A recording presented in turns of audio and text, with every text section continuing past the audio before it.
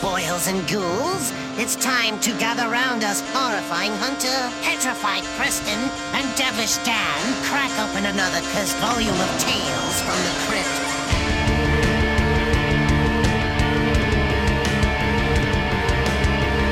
This is Horrors from the Vault.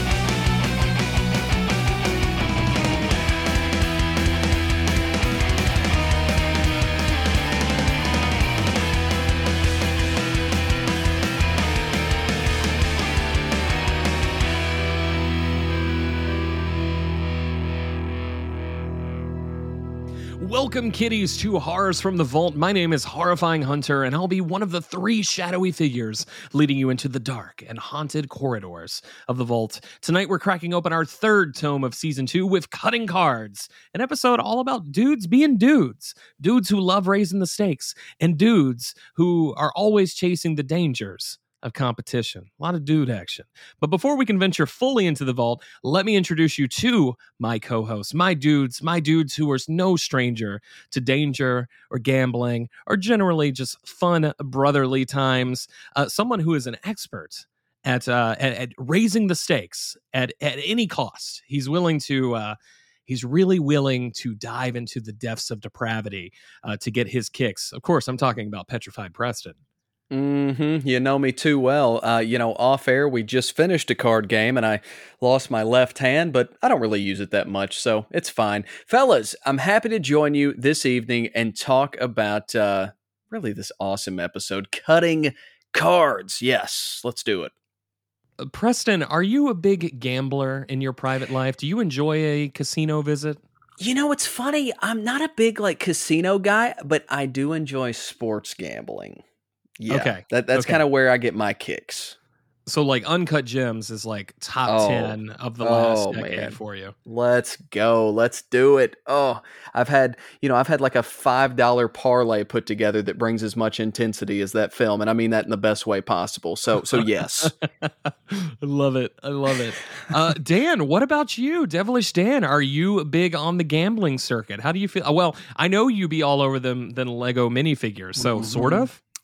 That's not really gambling. That's more of a skill that I developed. However, now that they've switched to just boxes instead of boxes, it's fucking bullshit. And I haven't bought a goddamn one because I'm gonna want the whole series. So I'm just gonna end up buying it when I get it for a decent price off of eBay, I guess. But come on, Lego, get your shit straight. This is a bad idea. Oh, it's for the environment because there's less plastic in the plastic toys that we're selling. Get the fuck out of here. Dude, come on.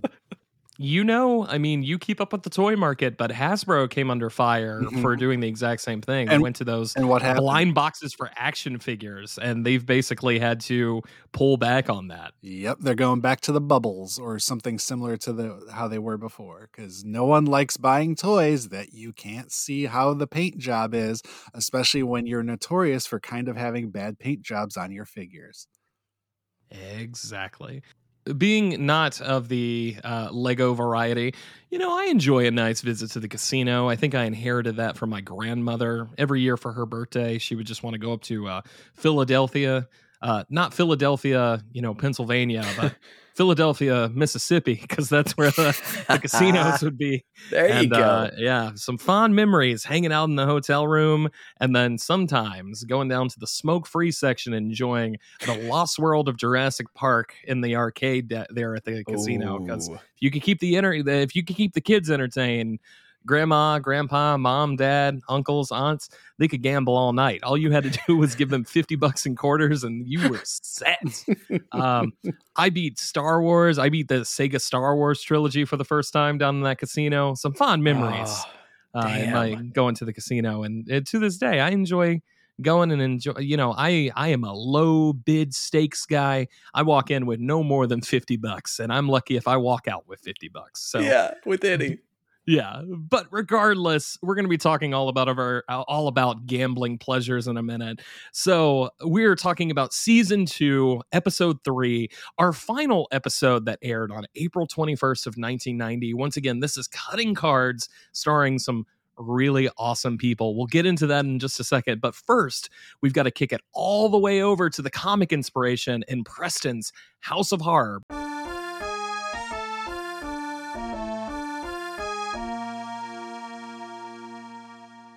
That's right, Hunter. As you said, going back to Tales from the Crypt, number 32. This is one of our earlier comics, I feel like. October of 1952. Oh, yeah. They was playing some serious cards back in the early 50s. You know that bunch. So, guys, I'm going to be completely honest. I mean, as we're going to get into with the episode itself, this episode is so straightforward. And the comic is even more so. And I really don't even want to get into any of the plot details because, I want to save that for the show itself. What I will say is this is, very, it's very true to the comic. The episode is, and, it's, it's an intense episode. And it's much more intense on the screen than it is on the page. This is one. Sure, check out the comic. It's fine. It's got that artwork we love and that we're accustomed to. We do get the Crypt Keeper, obviously, as our host for this story. But, man, as we're about to get into, between the performances and really the craftsmanship that went into this episode, it blows the comic out of the water as far as I'm concerned. So I'm just ready to talk about that, to be honest with you. And again, I don't really want to get into it because let's save it for the show. The comic's the same goddamn thing as the episode, but the episode drives up the tension a lot more. Don't even bother with the comic. It's fine. And you don't get the characters that you get in the episode. I mean, these performances are great. And unfortunately, that aspect just does not shine through on the pages. Yeah. I mean, I have nothing to add beyond what you guys have said. There is just something about the way that they are able to translate the source material into being something great. This is just a fantastic episode. Really, I mean, I feel kind of, I don't know. I feel like maybe I'm clapping back at what I said last week, where it's like, hey, if you love the episode, you should go read the comic inspiration. And maybe you should if you really love this episode, but also there's really no reason to. It's just, the better version is right here. You can enjoy it without checking out the source material. I completely agree. Dan, we're going to spend a minute here because we have to talk about top billing, because we've talked about really great creative teams so far. This might be one of my favorite assortments of names that we've gotten so far, though. Yeah, it's pretty good.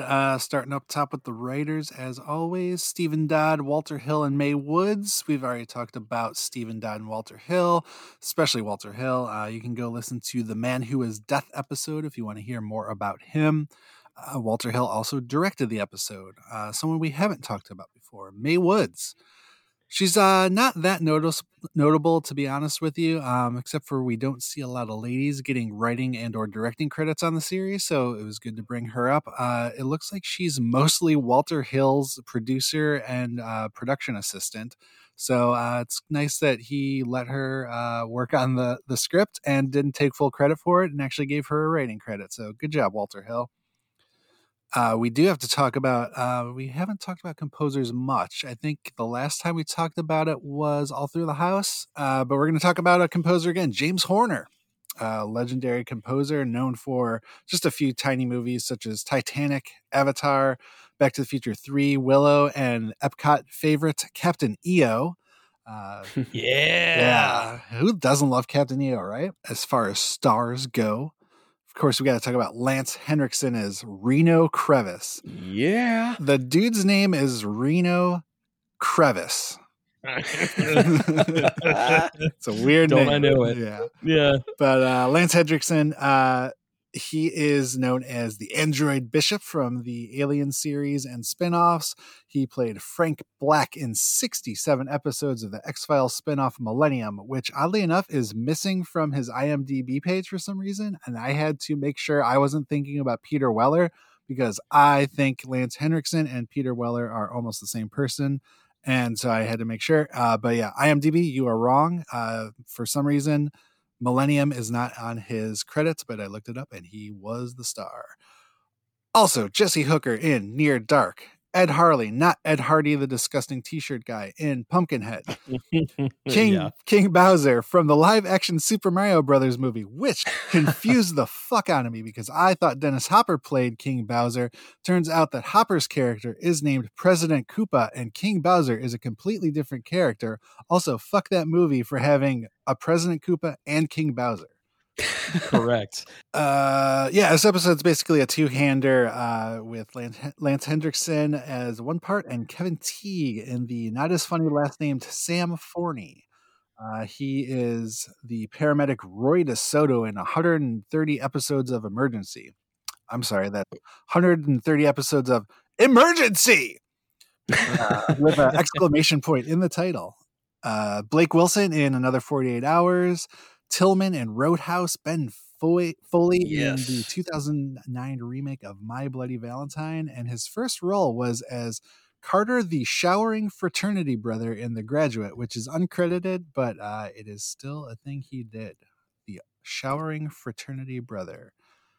I know you guys like Roadhouse. I'm sorry, Dan. No, go ahead. Talk about Roadhouse. No, that's exactly like he is so damn good in Roadhouse, man. Speaking of freaking Vinegar Syndrome, by the way, damn, that release is fantastic. That 4K they put out, seriously, cannot recommend that more. That was actually a really kind of a late watch for me, as far as finally getting to that. And man, it did not disappoint in the least. And God, you just love to hate him in that movie. And I'm so sorry to backtrack, but I have to mention for Lance Hendrickson, dude, Hard Target. He is amazing in that movie. I could not mention that one. He also does an incredibly nuanced role in Alien versus Predator. He's really good in that movie for no reason. And I like AVP, but yeah, he's obviously great as Bishop, but Charles Bishop and AVP, since we're talking some of our favorite roles. But yes, he is one of those where, especially if you are into the sci-fi horror side of things, he's one of your favorite people. There's just no getting around it. Oh my God. And Pumpkinhead, like I just watched that again recently. And I mean, that movie still, you're just like, how the hell did they pull some of this off? I mean, the practical effects are phenomenal, man. Dude.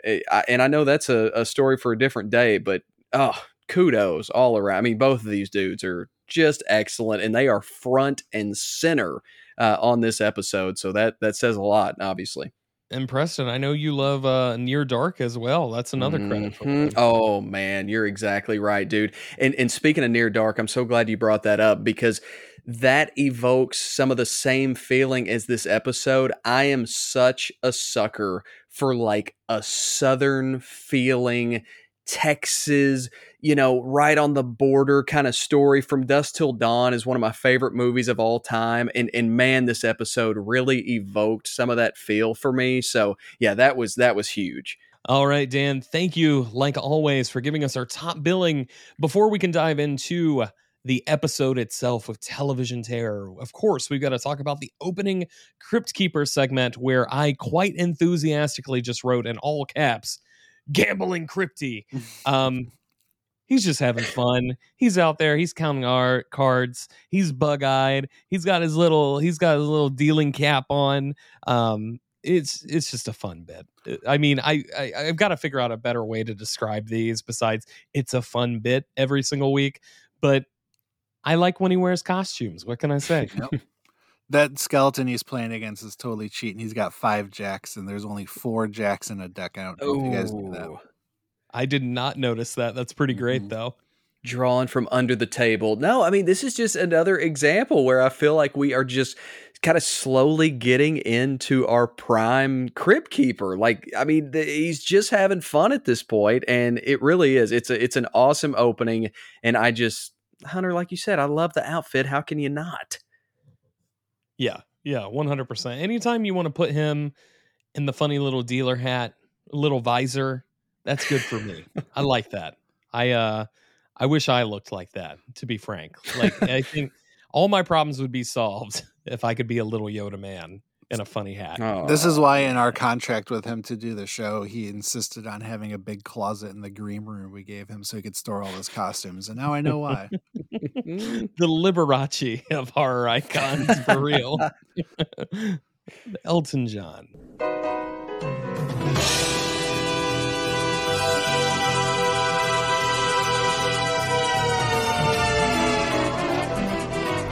Television Terror, the episode itself. Reno Crevice, that name that Dan loves so much, he's a cowboy gambler of big stakes fame.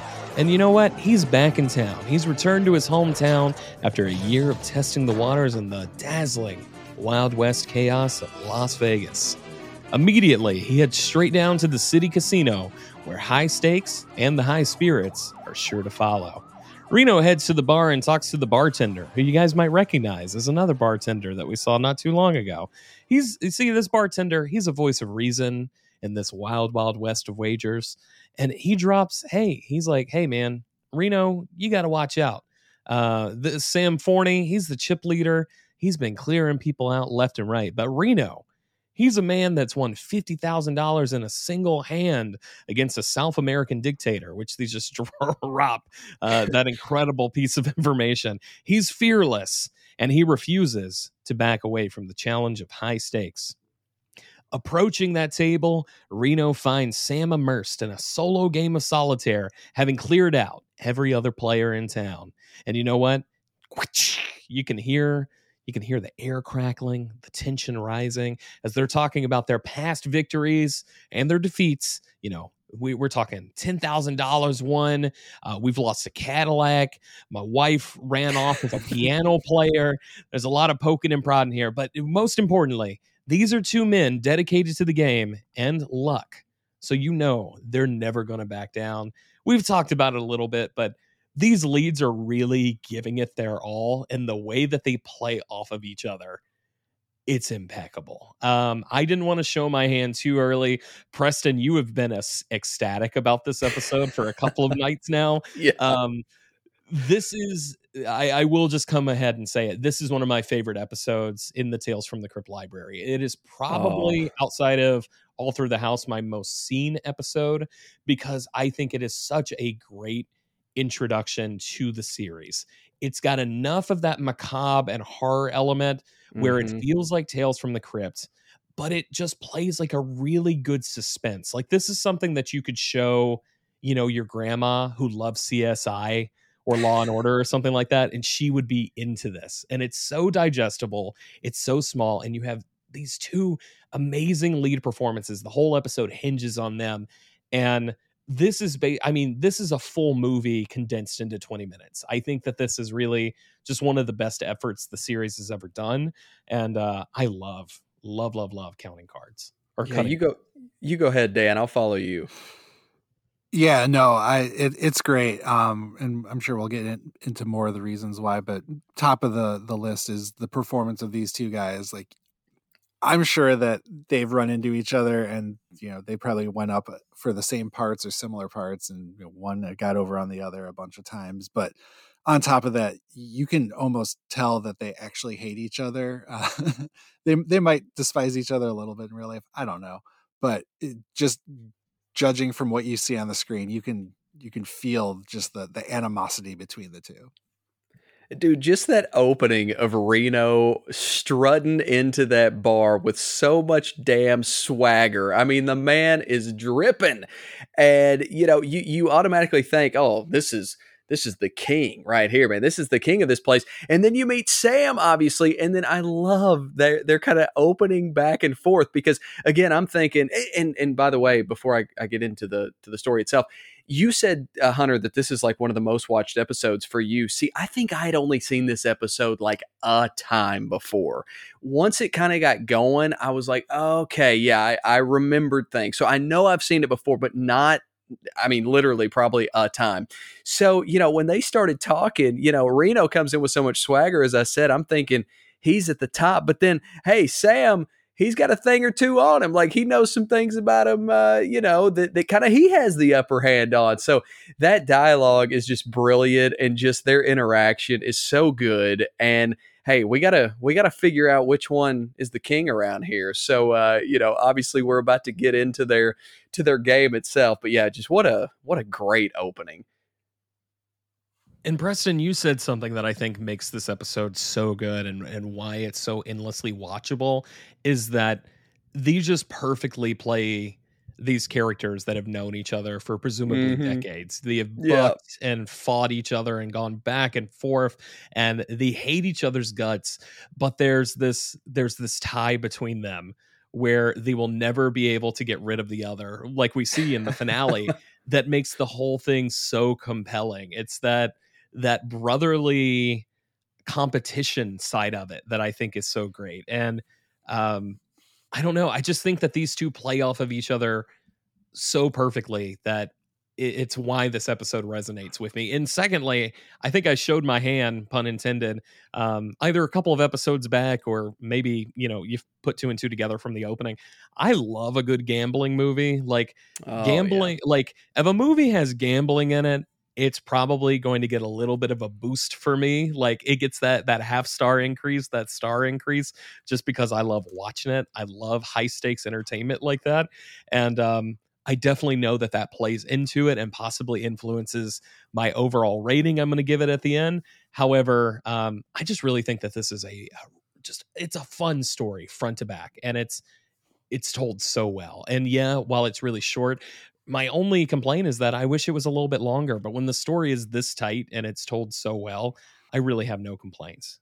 Man, and kind of as a prerequisite as to where this story is going and where we're headed in this conversation, like there's high stakes and then there's high stakes, and we're about to see those. And right. I one thing I don't want to downplay with this episode is just the intensity. I mean, this thing, you are truly on the edge of your seat as you're watching this, and obviously we're about to see why.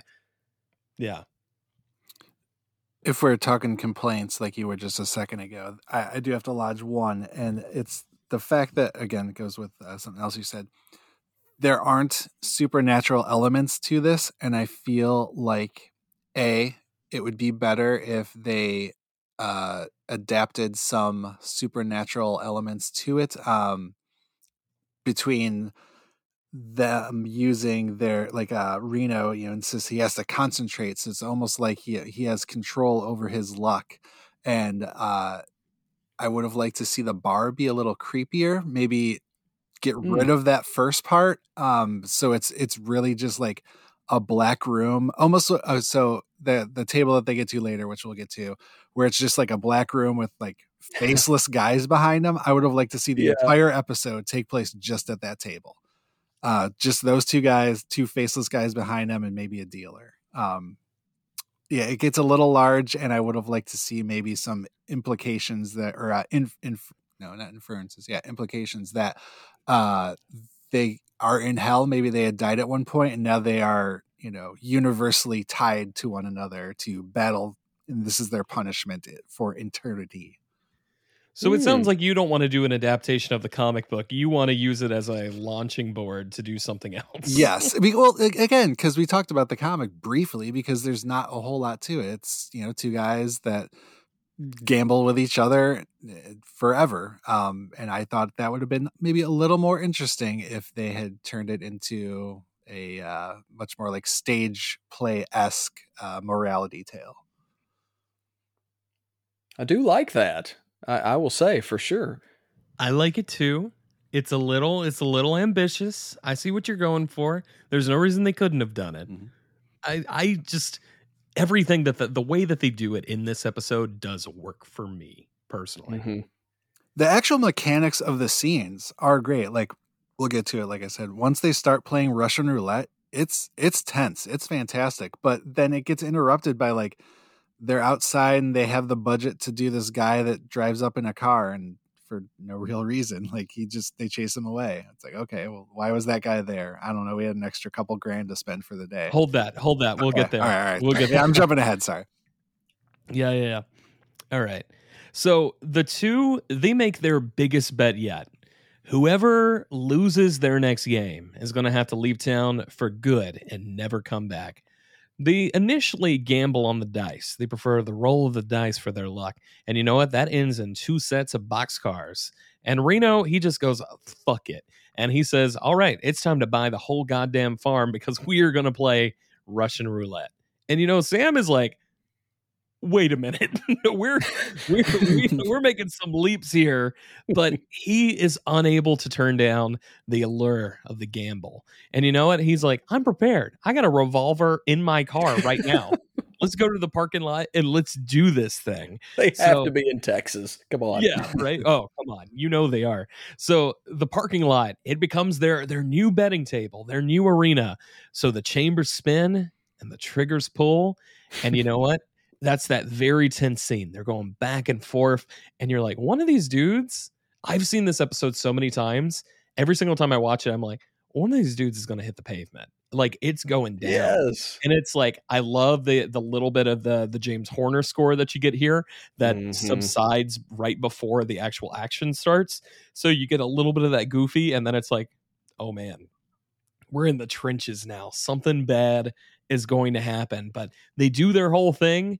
And Dan, I this is the reason I hold you off. You know, we had that guy pull in. They're playing roulette in the parking lot. He's like, "Hey, you want me to leave the keys?" And then they're like, "Get the fuck out of here!" And I love the fact that they almost like team up together. They're like, "Oh, fuck this guy." That's it. Why I think that scene, yes, it's really goofy and it's small or whatever, but that's why that scene is there. It shows that these two, like I said, they have that brotherly almost camaraderie that shines through, and they're like, nothing comes between me and this guy. We hate each other, but we are the only people on the planet that also understand each other. It's the symbiotic relationship that scene, I think it shows it off in a really great little way, in a very humorous way, and I'm glad that scene is there. Yeah, that's actually a really good point. I really think about that. It's kind of that cosmic, like, I'm the only one that gets to be an asshole to this guy. Fuck everyone else. Yeah. It honestly, like, this is a very odd comparison, but it reminds me of like MMA fighters who, when they're done like kicking the ever-loving shit out of each other, are like hugging one another in the ring after the fight, right? Like, there's just something about that kind of somewhat of a mutual respect that I find so interesting. Yeah. I don't think these two guys are hugging each other after. Yeah. For multiple reasons. Yeah, good point. So they are playing Russian roulette, and eventually they find out that there was really no stakes at all. The bullet that was in the chamber is a dud. But I do like the argument that they have here, where they're like, you knew the odds were stacked. Like, there were no chances. And he's like, it doesn't matter. I initially did the spin. You saw it. It came down to luck of the draw, baby. And they have this little back and forth. And he's like, it's a couple years old. Maybe it got wet. You know, that sort of thing. Yeah. Yes. So that frustration, it peaks. They're accusing each other of cheating. But Sam, always the gambler, he proposes, his solution, that very sinister, macabre solution that we come to, which is chop poker. This episode could have been very differently if they played strip poker. I think everybody would have went away a little bit happier, but they're going to play chop poker. Magnificent Mandic. So they go to basically like the speakeasy, the backside of the casino. So in that dimly lit hideaway that you were talking about, they're surrounded by bodyguards and this like stoic dealer. The game begins. Reno, he's on a winning streak. He wins his first 2 hands and he's chopping off fingers left and right. We see him take the pinky, then takes the ring finger. I love the way it cuts to black, and then we just cut to him shaking with his finger on the table. It's great. So they continue to start doing the chop. And you know what? Reno, he's just like, look, you ain't going to be dealing cards like that guy no more. You're out of the business, man. And then, so they keep on playing.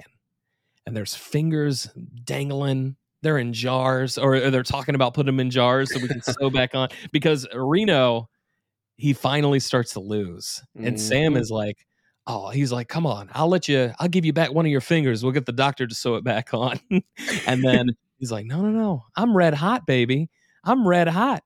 I'm going to take one of those fingers. And the strength in which he slams down that chopper on that finger.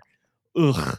And then that great little, there's not a lot of, crazy violence in this episode, but just the tension that you get from the finger getting chopped off like that. It's that great little classic horror movie slasher chop.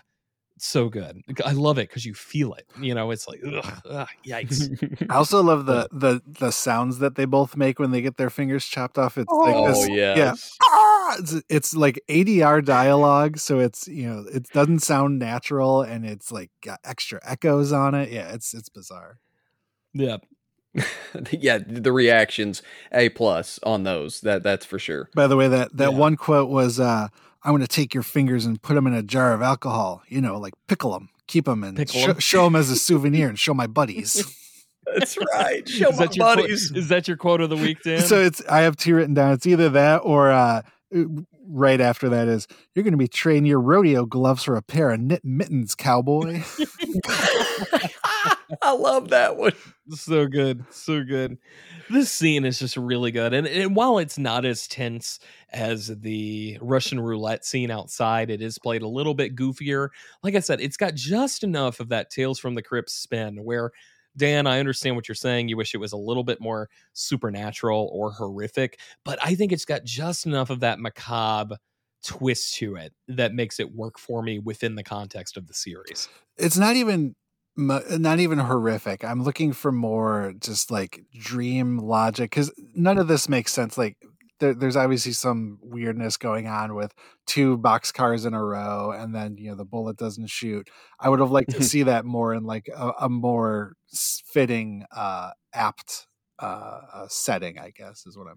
You would have liked a slow zoom out, and the dealer is revealed to be Satan himself. Oh. And then we're surrounded by dozens of other gamblers in the pit of hell. No, see, that's too big again. I just want these two dudes and like the dealer. You don't even see their faces. Like literally the only two people you see the whole episode are just these two guys just wrapped in battle for eternity. And then Hitler comes out and he's like, "You guys having a great time?" You got room for one more. Yeah, true. Do you guys think that they eventually chopped the dicks and balls? Do you think they got to that point? Shit. Or why wouldn't they have? No, these two dudes, I wouldn't put it past anything. Come on. I disagree. These guys are manly machismo men. I don't think they want to show their dicks and balls to any other guy, and they don't want to get rid of their dicks and balls for any reason. Do you think there's a deleted scene of them like in the locker room backstage where they're coming up with the terms of engagement where they're like, "Look, what about that hog? Nothing with the head." Yeah, I want your hog. No, Reno, I'm not giving you my hog. I'm gonna get that hog. I'll give you both ears before the hog.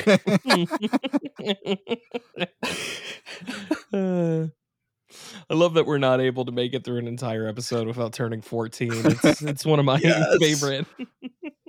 Every episode, I got to fit in dick and balls into whatever way I can. Glorious man meat. So, after a long night of trading chops back and forth, we're going to fast forward to a hospital room because you hear very gently the clatter of checkers. There's no more shuffling of the cards because these two guys, they cannot shuffle anymore. Both of our gamblers, missing their arms and their legs, they've decided to move on to the next sport that they can play or the next game they can play, which is checkers. Not they're chess. Going back and forth. Not chess. Checkers. I love it. Come on, king me. You just left me a triple jump. Triple jump. That's right. That luck is still going off because they are constantly trading blows back and forth. And you know what?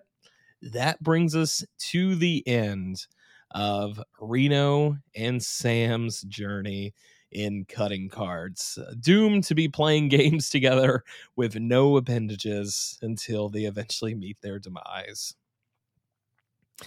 All right, guys. So that was cutting cards. I do have to say, this closing Crypt Keeper moment, the fingers in the pan might be the funniest Crypt Keeper moment we've gotten so far. The Yes. sudden cut from the ending of this episode to him grilling up a bunch of fingers is so funny. It is fantastic. Do you think he ordered them or did he chop them off somebody? I think it's theirs. It's he theirs. Was like there. He was like underneath the table collecting. He's kind of like he's a little golem man. He's like reaching up, like, man. You know what I love about this is, of course, every one of the closures is a capper to the episode, but things from the episode don't always carry right into the closing. And the fact that this did, I found that really cool. And like you said, Hunter, this was just funny and just a great capper. It's got legs and arms hanging in the back, waiting for brunch the next day.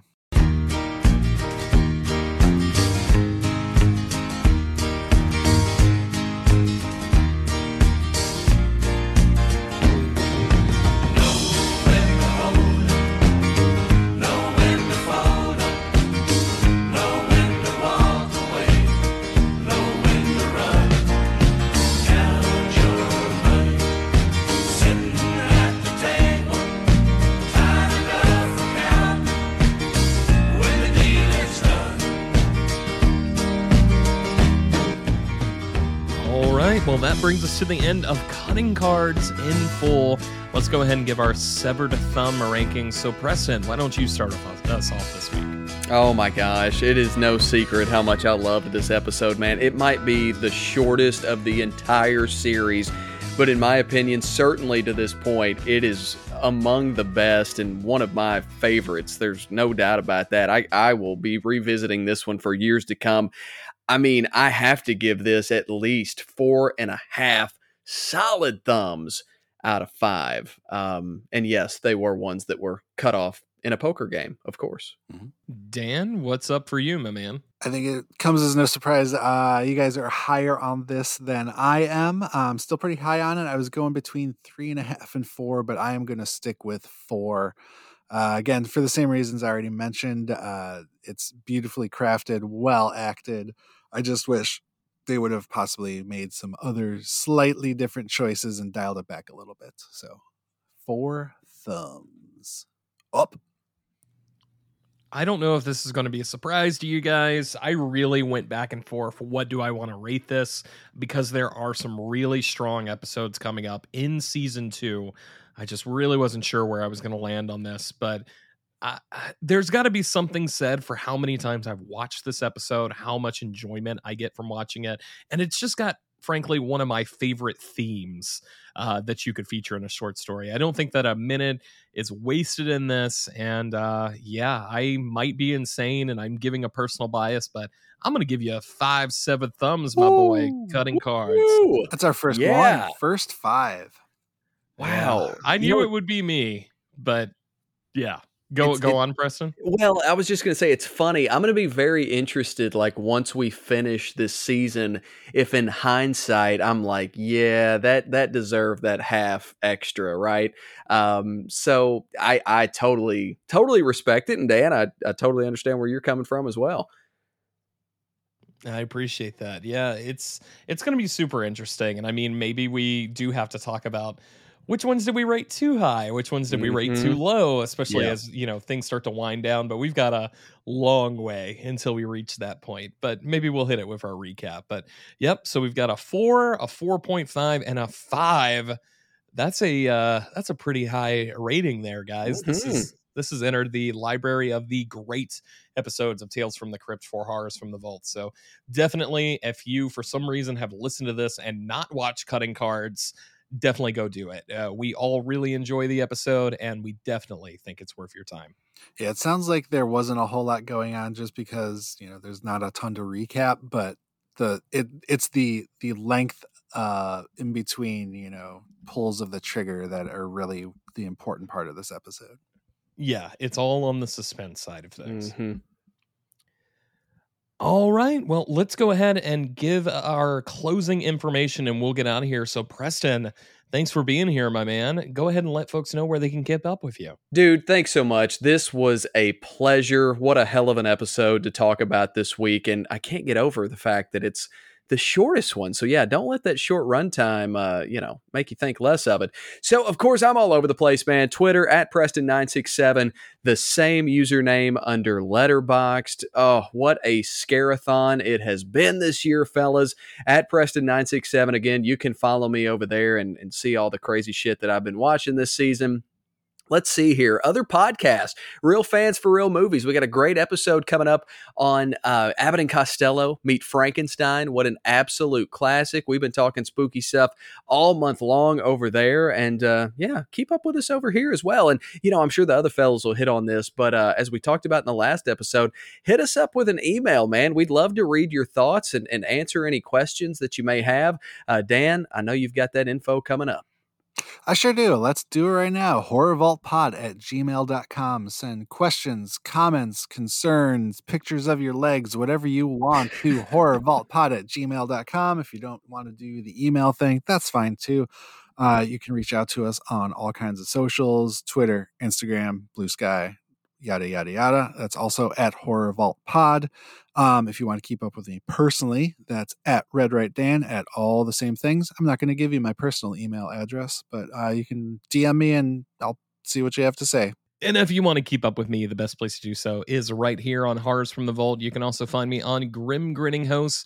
We've just uploaded 2 Halloween special episodes, or at least one of them is up right now. So go check out 20 Things We Love about the Haunted Mansion. You love the ride. We love it too. Brad and I, my co-host over on Grim Grinning Hosts, we talked about all the things we love about it. And then you're going to want to tune in for our Halloween special, which is a piece of shit, but you're gonna love it.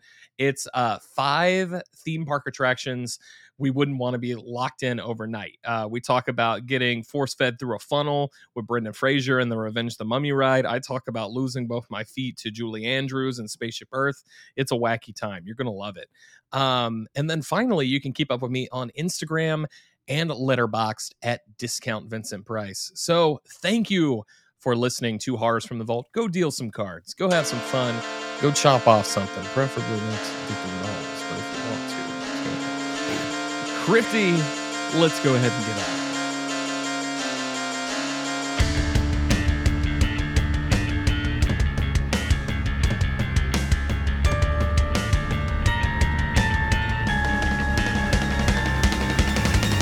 It's time to slam the book shut for this episode of Horrors from the Vault. We hope you had a bone-chillingly delightful time, and your depraved souls were satisfied to their macabre cause. Beware, kiddies, because the next time you dare to venture into the vault, you might not come back at all.